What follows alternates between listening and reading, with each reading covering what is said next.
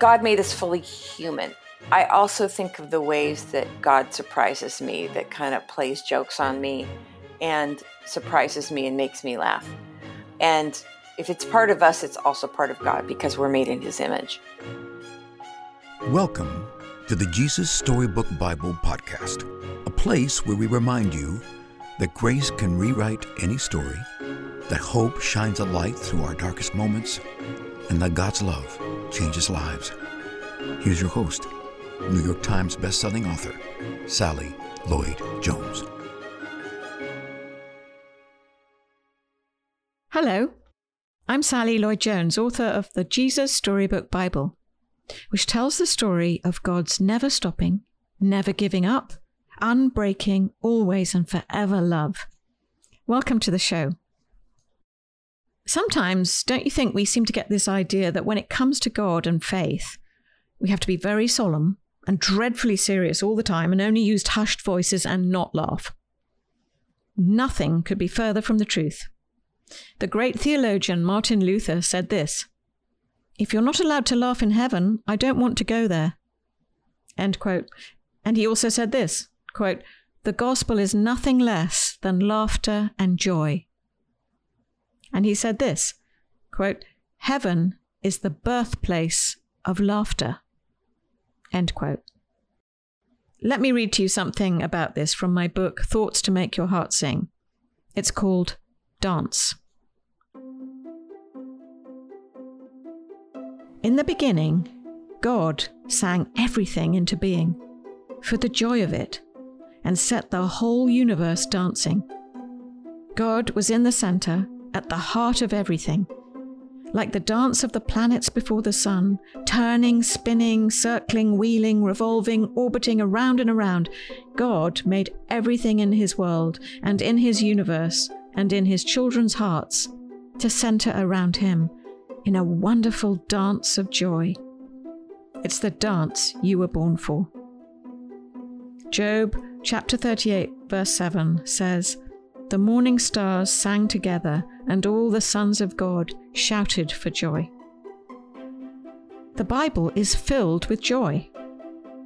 Today we're talking all about laughter and humour, and British accents, with my dear friend Susan Isaacs. Susan is one of the funniest people I know. She's an actor and a writer. She's acted in Parks and Recreation. She's been on Saturday Night Live. She has a one-woman show and several books. She teaches screenwriting, and one of her hysterical books is her memoir called Angry Conversations with God. Wherever she is, there's laughter and joy and deep theological truth. What a combination. I can't wait for you to hear from her. So without further ado, please welcome my friend and now yours, Susan Isaacs.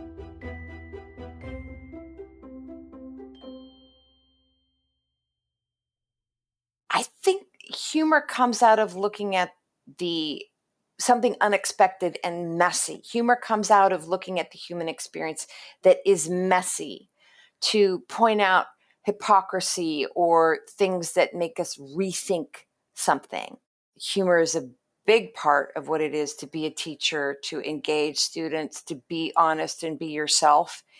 And one of my recent graduates, she's Jewish, and she was watching Stephen Colbert, and she's like, "He reminds me of you, mixing your humor and your faith." And I thought, wow, that's probably one of the best compliments I ever got. If I can be that facile with just being myself, just living authentically and honestly with whatever I'm doing. If you just look at the Jewish people, you see a great connection between humor and grief and humor and tragedy. And I think it's something built in our DNA to deal with how do we vent steam? How do we look at life another way? All the prophets in the Bible used sarcasm, used great illustrations. I mean, one of my favorite lines from Job is when Job's accusers are all like spouting at him, he's like, "Oh, I guess the book of knowledge ends with you, huh? Well, I have a brain." Like if you go back and look at the way that Elijah taunted the prophets of Baal when they couldn't light their pyre, I mean, he gets pretty, he's like, oh, where's your God now? Oh, is he taking a nap? Oh, has he gone to relieve himself? He is completely using sarcasm. Just look at Peter. He is so funny. He was so brash. On the Mount of Transfiguration, they all show up. He's like, oh, we could build a booth. And, they're like, shut up. Don't, like he just always is putting his foot in his mouth. There is so much humor and irony in the Bible. I always kept those aspects of my life separate. My life as a comedian and my life as a Christian. But when I started to, I would say it really broke open when my life fell apart. And I was done trying to keep those things apart. I was done keeping my spiritual life from the rest of my life. I'm like, this is what's happening. And I'm done trying to please two sides of the fence. I'm just going to be honest. And that's when things really started to move in my life, personally, professionally, on spiritually. And it's funny, I really felt like God's like, there she is. That's my girl. I was in a sketch comedy group with Tony Hale, Jim Gaffigan's wife, Jeannie, Todd Wilkerson, and myself. But a couple years later, everything in my life fell apart. My career, my relationship, my father had passed away. My mother had a stroke. It was one thing after another. And then all those best friends got married and their careers took off all at once. And I had gone back to New York to attend one of the many weddings. And who should I see in Central Park but my newly ex-boyfriend with his new girlfriend in a city of 12 million people. And I thought, seriously, God, really? And that started a huge crisis of faith, a huge just existential crisis.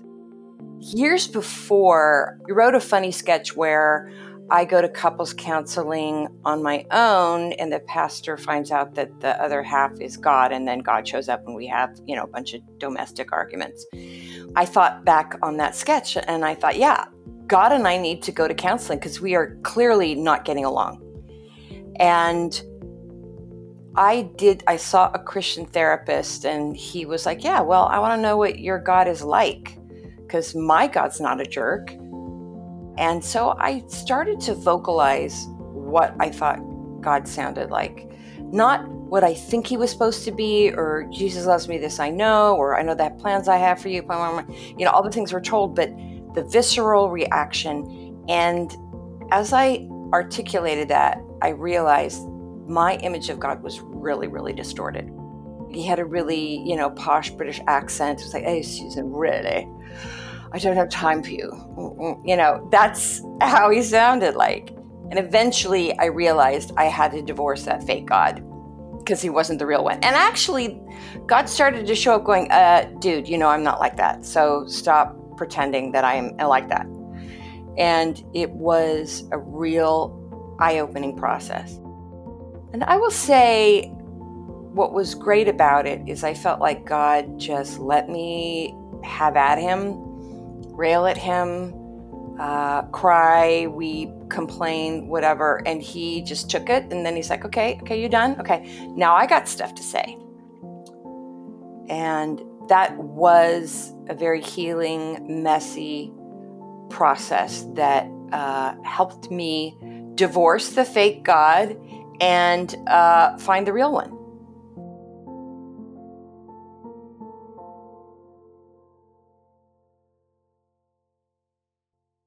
I was in a writer's group. I had originally joined this writer's group thinking I was going to write some little jaunty things. And that's when my life fell apart and the excrement hit the ventilation.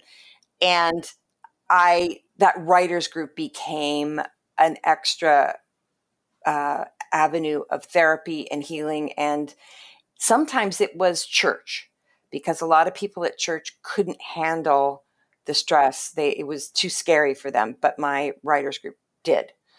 And they were from all walks of life, and they just wanted to know more about what God and I were talking about.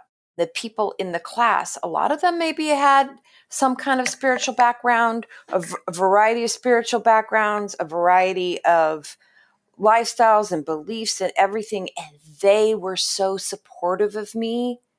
They never were like, she's a freak. And they were so amazing. My writing teacher, she's just secular Jew. And I came in with my life falling apart and I just emptied my soul. And humor came out of that, sadness came out of that. And she became a safe, like a confessor. She's like, you're going to keep writing this story, and because I need to know how it turns out. When you think about, like, Jesus hung out with people who were on the edge, who weren't considered okay. He did not bring his personal life to the religious authorities. He brought it to a select group of people who he could be completely himself with. Sometimes the safest group, the place where you bring your life to, isn't necessarily the people that you consider, the religious ones. Many times they are, but a lot of times they aren't. And you just have to ask God, who's a safe people I can take this with, who are going to respect my faith and respect the thing that I'm going through in my life. I see a spiritual director every month, and she's a therapist, but she's the person who just tracks with me on my journey. And I remember a few years ago when things were really, really tough, and I was just having another one of my railing against God over, why has he made life so hard for me? This is like so many things were still going wrong. And I just railed and railed and railed. And then I heard in the back of my mind, that's my girl. Like, God was pleased with me and delighted in me and enjoyed me being who I was.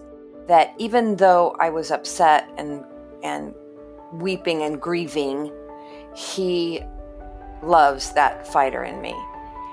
And I think we don't give God enough credit, and we don't trust him enough to be completely honest that if I go to the depths, you are there. If I ascend to the, you are there. There's no place that's too dark for you. I encourage people to be completely honest, because there isn't anything that you think or feel that he doesn't already know. And he can take it. And you'd be surprised how much grace and love and delight he has for you in whatever mess you're in.